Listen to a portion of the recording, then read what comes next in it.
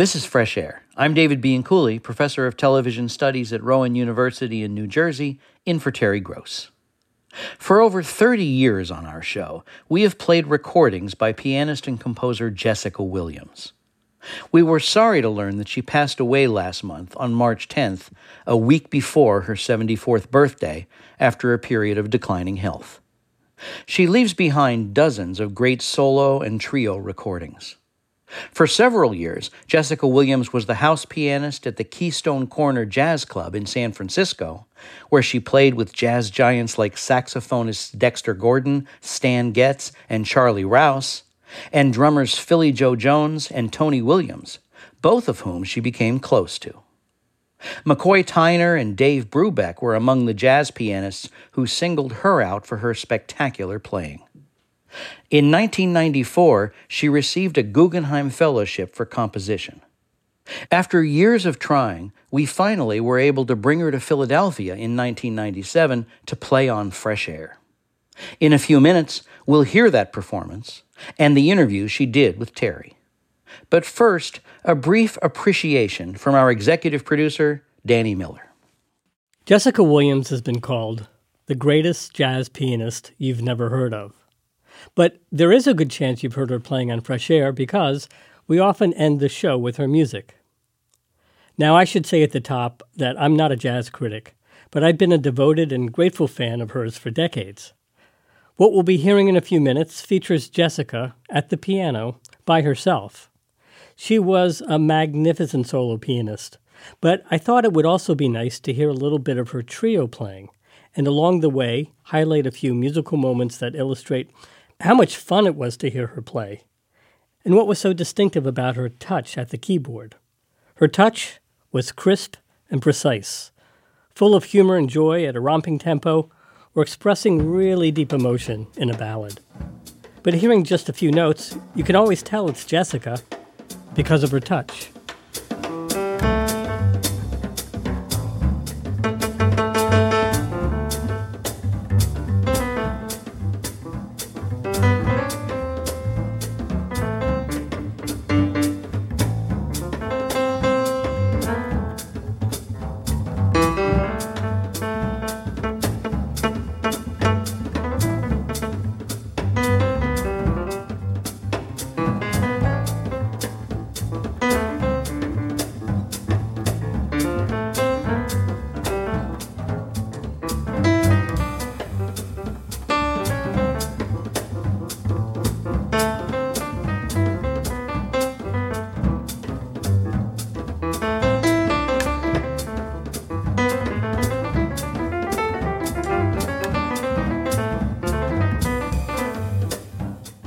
That was bandmates Dave Capteen on bass with Mel Brown on drums. Jessica had great chops, but it wasn't about showing off, though I suspect that every once in a while she had a little bit of fun demonstrating her incredible technique. She loved other piano players, Monk, Bill Evans, and Errol Garner to name a few, and her playing acknowledged the history of jazz piano.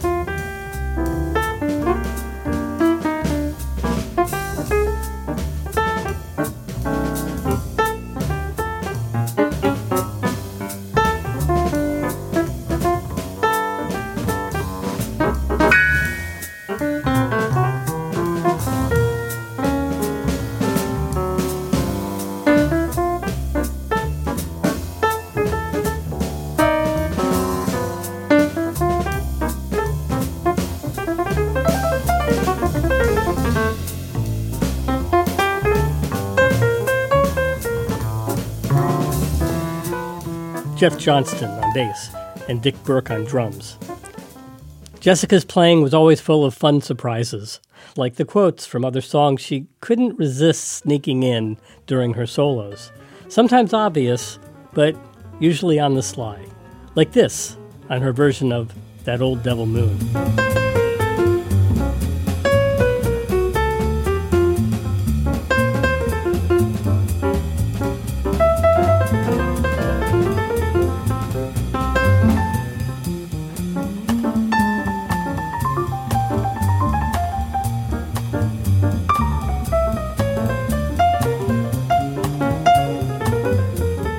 In case you missed it, that was just a couple of bars from Swinging on a Star. It took me a couple of listens before I got it. Maybe the most profound demonstration of great playing is not just the playing that is obviously spectacular, but what you can also say with just a few notes and a gorgeous touch.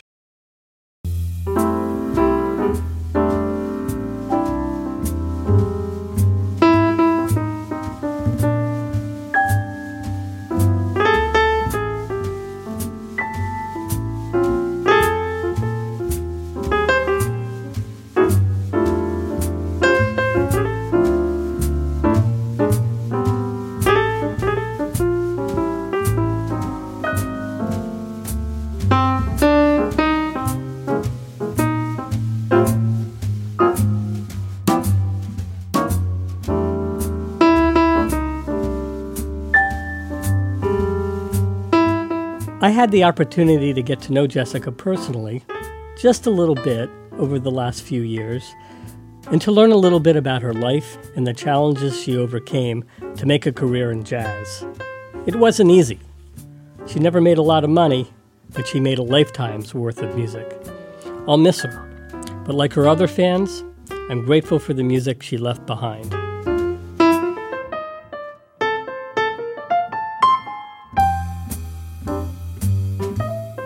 Thanks for giving me a few minutes to share this with you. And now let's hear the interview she did with Terry when she sat down at the piano at our studios in 1997. Jessica Williams, this is something we've wanted to do for a long time. It's a real pleasure to have you here in our studio. Thank you. I'd like you to open with some music. Maybe you can introduce it for us. Okay, well, maybe I'll play a tune that everybody knows, or not everybody, but most everybody. Getting Sentimental Over You. Sounds great. Okay.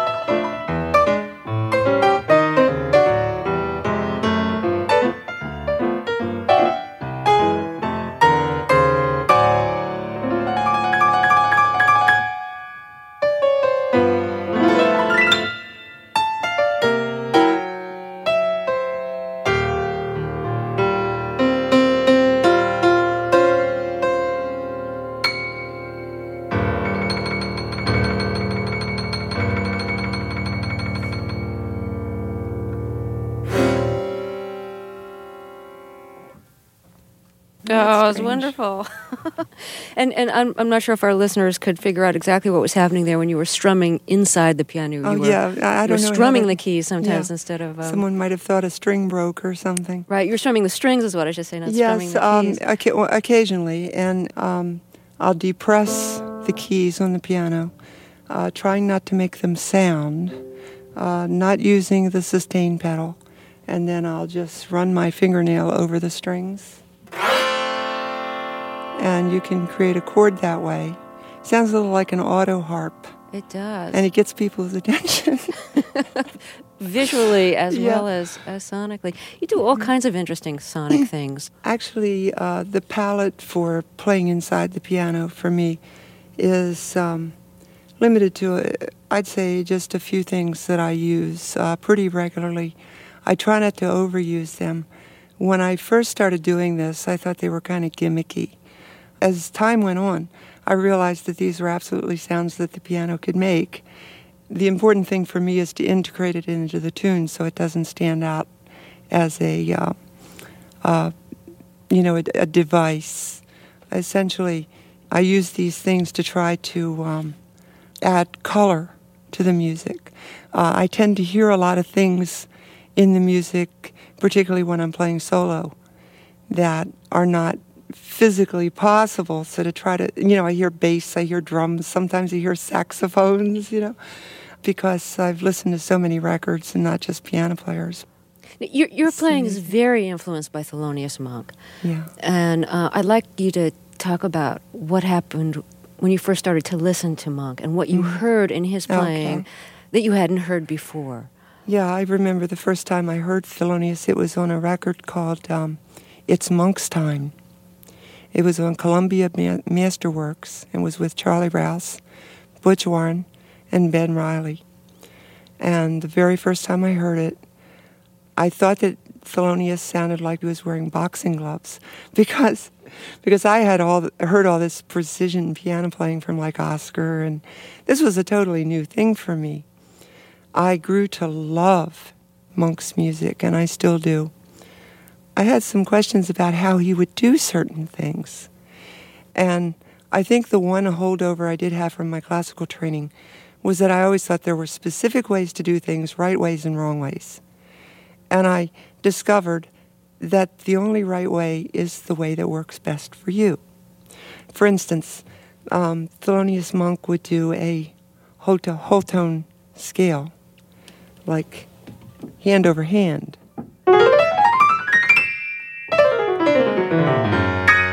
Okay? I know this because I saw a video, because I never saw him play in person. But when I saw him do that, it just made me realize that this guy had a way different technique than the one that I was taught. I want you to play a short version of a Monk tune that you particularly like and that's affected your way of listening and playing. Okay. I think I'll play Bemsha Swing.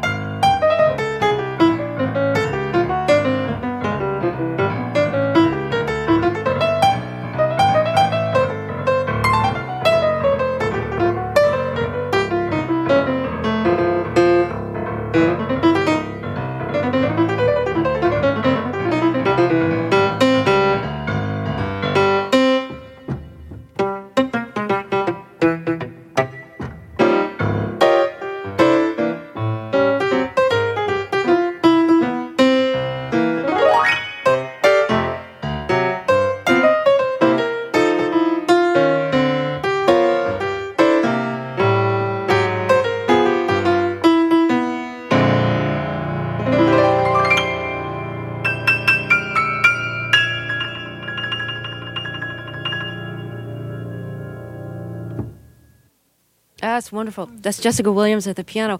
I wish our listeners could see your fingers.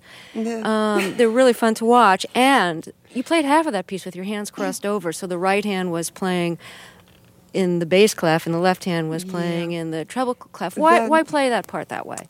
Why play it that way? I do know that it's a pretty standard technique to cross over.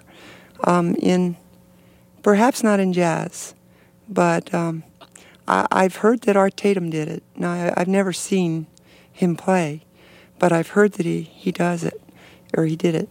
And it's just a way for me to get an effect that I couldn't otherwise get. I have a really good left hand, but it's good for certain things. It's the unconscious part of my playing, because it's almost like a subconscious shadow, and it always seems to know what to do. That particular thing that I did was I started a figure where I was keeping the chord changes, kind of like Earl Garner with the left hand down in this register, but I moved it up enough so I could play underneath it with my right hand.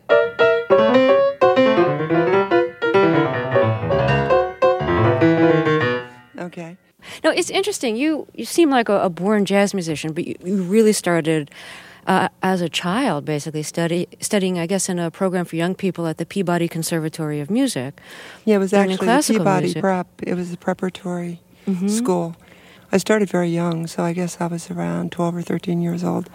I was playing Rachmaninoff, I think, at that point. I was playing the C-sharp minor concerto. I had a lot of trouble with that piece, so I went out and got a record. Believe it or not, I think it was Carmen Cavallaro. And I learned it off the record, so I went and played it for my teacher, and he said, well, you know, most of the notes are right. He says, and the chords are right, but the fingering's all wrong. And then there was this part that I totally improvised, and he says, you know, you're not going to make it as a classical musician if you do this, if you take these liberties with this music. But it was great because he was a moonlighting jazz musician. And we had two pianos in the room. He brought me a Dave Brubeck record. It was the first jazz I'd ever heard. And I learned Take 5 in like a week. And then I went back and we played it together, me on one piano, him on the other. And he passed me in all my courses, even though I never learned another classical piece with him. You learned a lot from listening to records. Did you learn solos by heart when you were listening early At the very beginning, I learned a few solos from Dave Brubeck from the Time Out record. And it was interesting. I attended a gig a couple weeks ago where one of his sons, his son Dan, was playing drums. And it was a trio gig. And I sat in with Dan. It was the first time I'd ever played with Dan. And we played Take 5. And it was interesting how we played it, because we played it nothing like it was played on the record, where Dave was pretty much throughout the entire record was going. Well, our hit on the melody was more like this.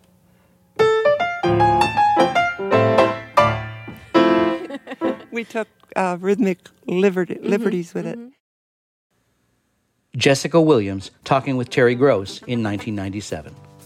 Jessica Williams died last month, a week before her 74th birthday. We'll hear more of this concert and interview after a break. I'm David Bianculli, and this is Fresh Air.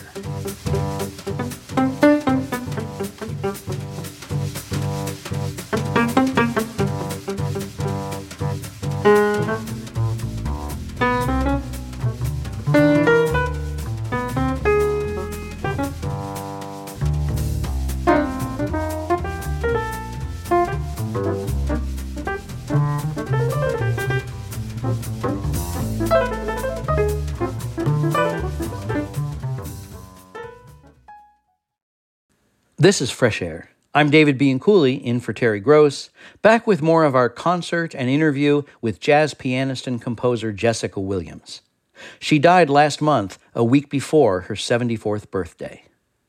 We often play her recordings on Fresh Air, and we were delighted when she came to our studio in 1997. A lot of what you do in your music is what some people would consider mistakes, dissonances that some Sometimes people might they are mistakes, Terry. I'm sorry. that's not what I mean, though. There's dissonances you use that some people would perceive as like wrong notes, or out of tempo things that some people would perceive as like wrong tempos. And I'm wondering, coming from classical music, if you assimilated that really quickly, if there were harmonies that were foreign to you when you started listening to jazz, or rhythmic things that were foreign to you and that you learned and then learned to subvert in interesting ways, or if you just kind of naturally felt that as soon as you heard it. I think it was pretty natural. There were certain things that I heard Thelonious do that at first sounded very wrong to me. Like what? Let's take the way he played I Should Care. This is very interesting. I don't play it exactly, and I never transcribed solos or learned things exactly off the record, but I was very influenced by the way he played it. And I think you'll hear some things in here, and I'll try to point them out. Great. That are very unusual from a Western music standpoint.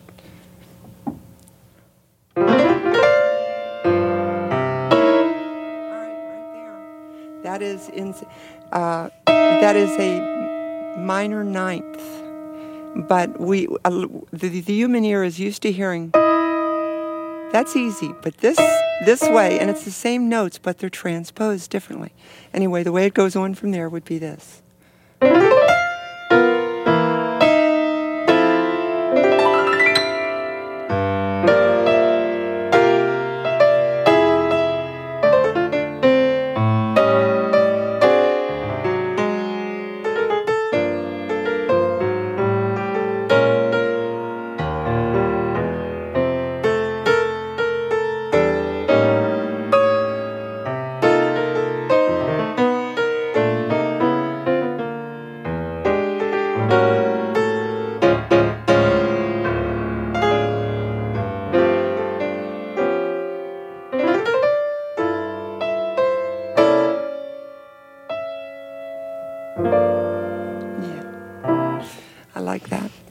Too. And so it took me a while, I think, to actually hear those things as right. I remember a chord that Monk played on Ghost of a Chance. He played. Oh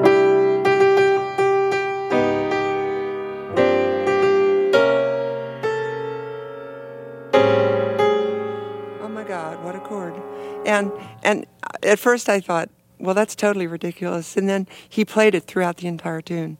And I realized that it's exactly what he wanted to do. And that chord for me, after I heard the record maybe 5 times or so, I couldn't wait for that chord to come. Because it was so different. It stood out like a billboard, like an orange billboard against a blue sky.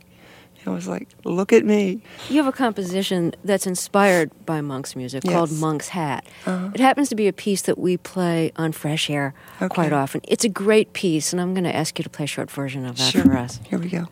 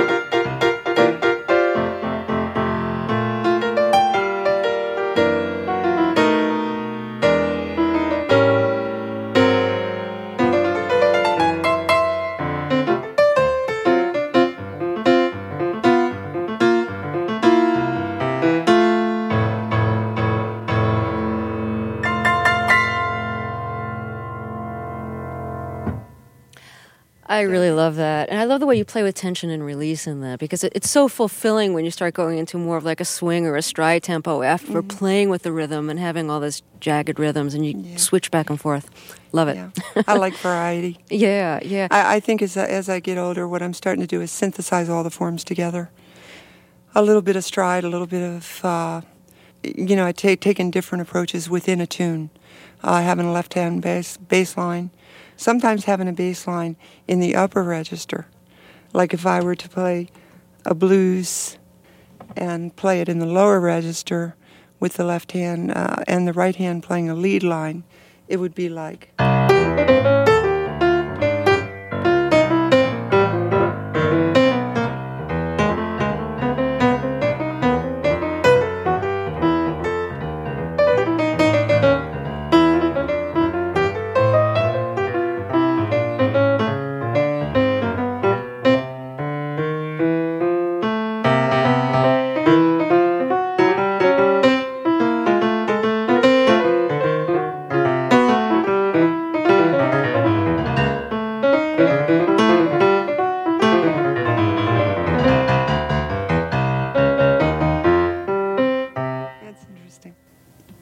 kind of like playing the baritone saxophone.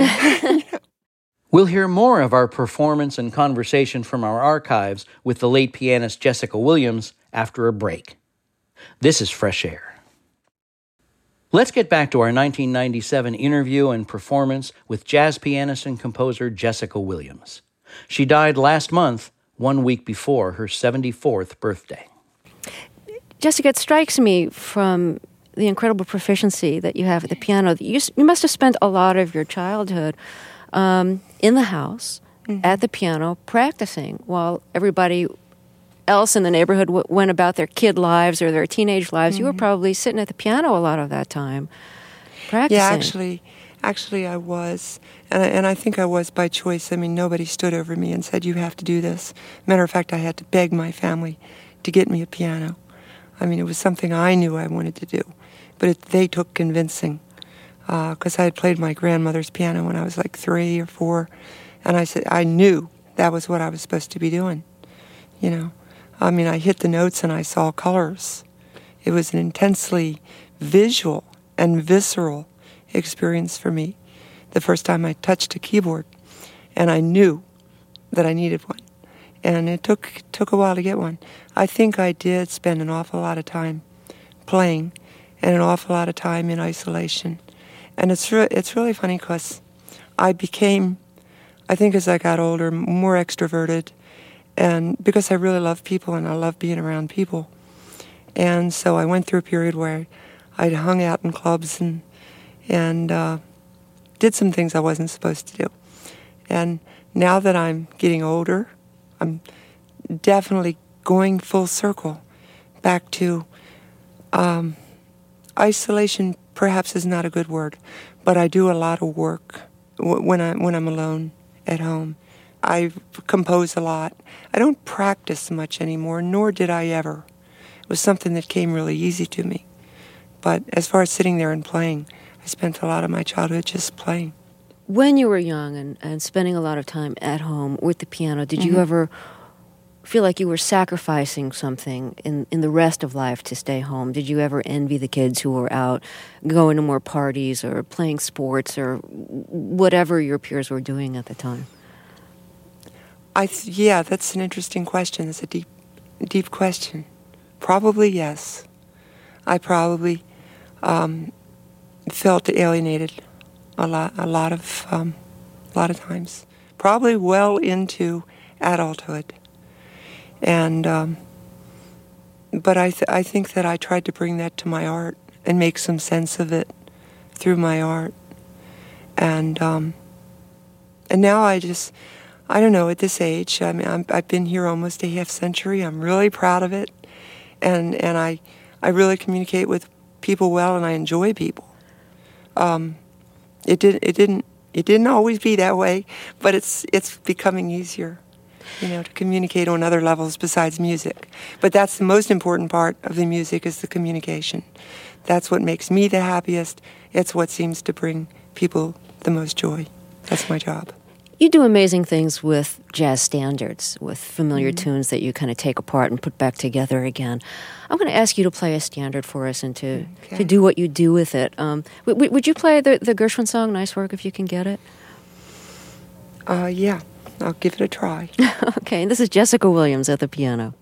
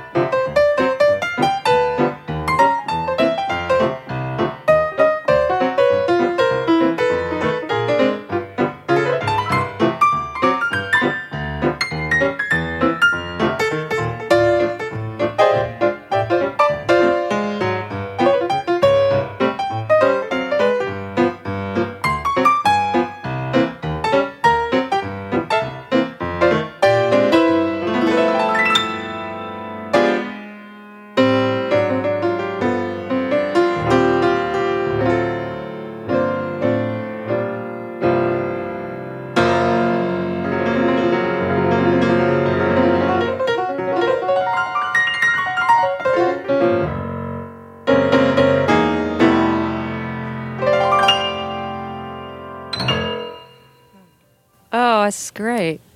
It's Jessica Williams at the piano. Oh, I love that.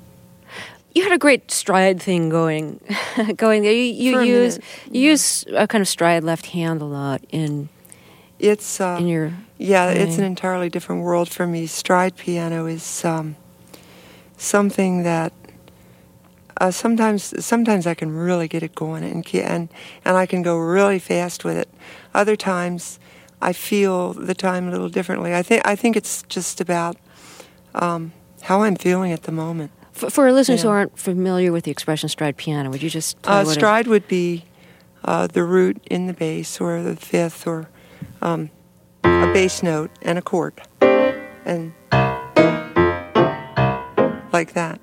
So if you were to play cheek to cheek as a stride piece, it would be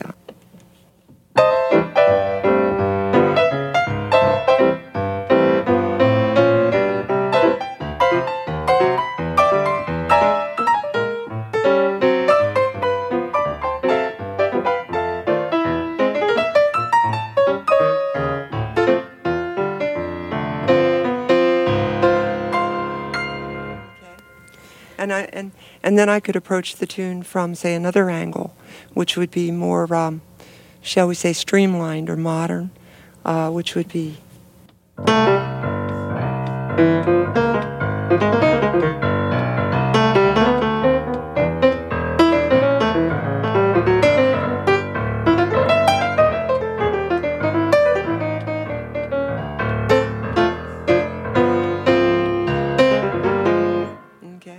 That's great. Or we could always do it as ballad, There's so many ways to play tunes, and they're really great tunes. You can do almost anything, too. You can play them fast, slow, run them up the flagpole. It's lots of different things you can do with a tune, a good tune. In your listening, did you go back as early as James P. Johnson, who's one of the fathers of stride piano, and started recording in the 20s? I kind of did everything backwards. I started with the music. By the time I was 16 years old, listening to Coltrane, Miles, even Eric Dolphy. I was introduced to free music. And then I turned around and went backwards and got into the history of the music. But it wasn't until, I think, probably the last 5 or 6 years that I actually even had heard Albert Ammons or James P. Johnson or Fats Waller. I mean, really heard them, really listened to them, to the point where they became a part of me. And Earl Garner just changed my life. I mean... What about his playing changed you? Well, first it was these records with tunes that last 2 or 3 minutes, and they're just little gems of pure joy and optimism. He had such a quirky sense of humor, where Thelonious had kind of one kind of humor that was kind of an inside humor. Earl Garner was just flat out goofy sometimes. It's so much fun to listen to his music. And I think a lot of people are aware that he would play 4 beats to a measure in the left hand, very similar to what Freddie Green was doing on the guitar in the Count Basie Orchestra. So you would get a feeling like, let's see, I Wish I Knew.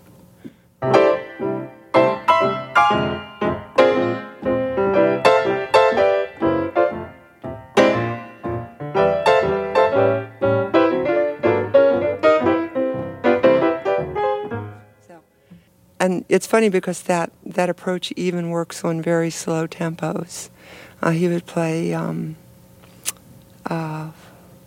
Body and Soul. He'd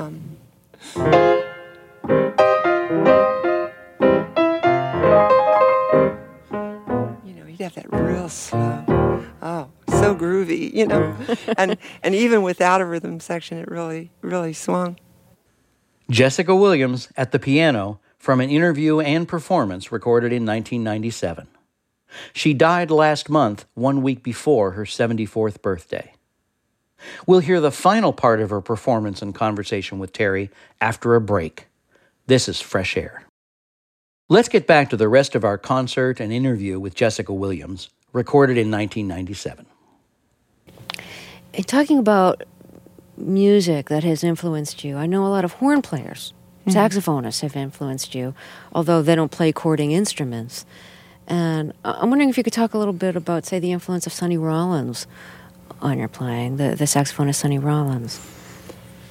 Okay, well, one thing actually that I was thinking about this morning, I had written a tune to dedicate it to Sonny Rollins, several actually.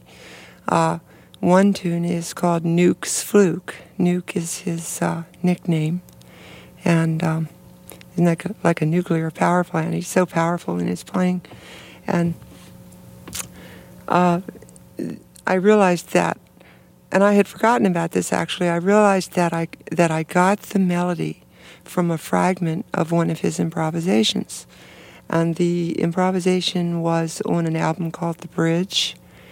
And the tune, I believe, was Without a Song. And he's coming out of the tune, and he's going like...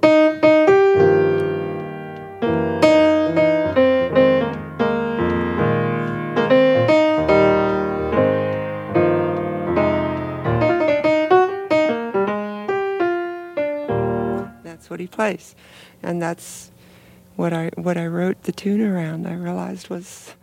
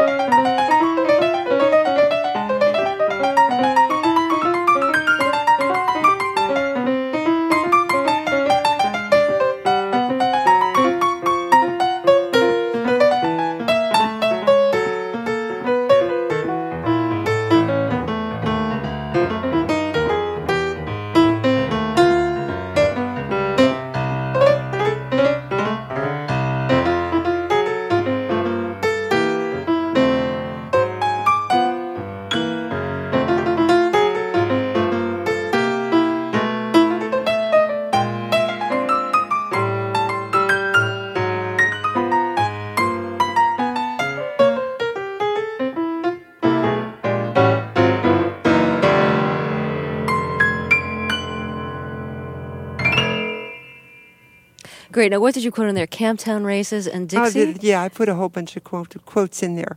Why do those come to mind? Well, I was just trying to be funny. I was trying to be cute. No, while I was playing, it just occurred to me that I had heard Sonny play something. I can't remember. This is in the murky, distant past, and I can't remember if it was at a live concert or on TV. But almost everything he played in the tune was a quote from something.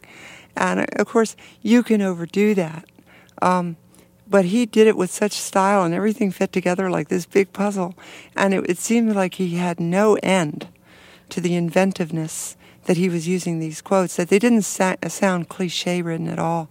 It was incredible. It just made a big impression on me. So I was trying to sound a little bit like him, I guess. Jessica Williams, I've enjoyed this so much. It's been a concert and a piano lesson. Thank you so much for being with us. Thanks for having me. I'm really honored to be here. Thank you. And we all love your music on Fresh Air. So it's been a pleasure meeting you all, and I have enjoyed it immensely. Thank you. Our concert and interview with Jessica Williams was recorded in 1997. Jessica Williams passed away last month, 1 week before her 74th birthday. We send our sympathies to Jessica's husband of many years, Duncan Atherton. The concert was recorded by Joyce Lieberman with Audrey Bentham and Chris Fraley. It was produced by Danny Miller. Special thanks to Donald Elfman for helping to arrange the concert. On Monday's show, comic, actor, and writer Gerard Carmichael. He hosted Saturday Night Live a couple of weeks ago, and he has a new HBO comedy special that's all about secrets. Secrets about his name, his family, and his sexual orientation. This is his third HBO comedy special. He's had 2 others, directed by Spike Lee and Bo Burnham. I hope you can join us. Fresh Air's executive producer is Danny Miller. Our technical director and engineer is Audrey Bentham, with additional engineering support by Joyce Lieberman, Julian Hertzfeld, and Tina Calicay. Our interviews and reviews are produced and edited by Amy Sallant, Phyllis Myers, Sam Brigger, Lauren Krenzel, Heidi Saman, Teresa Madden, Anne-Marie Baldonado, Thea Challoner, Seth Kelly, and Joel Wolfram. Our producer of digital media is Molly Seavey Nesper. For Terry Gross, I'm David Bianculli.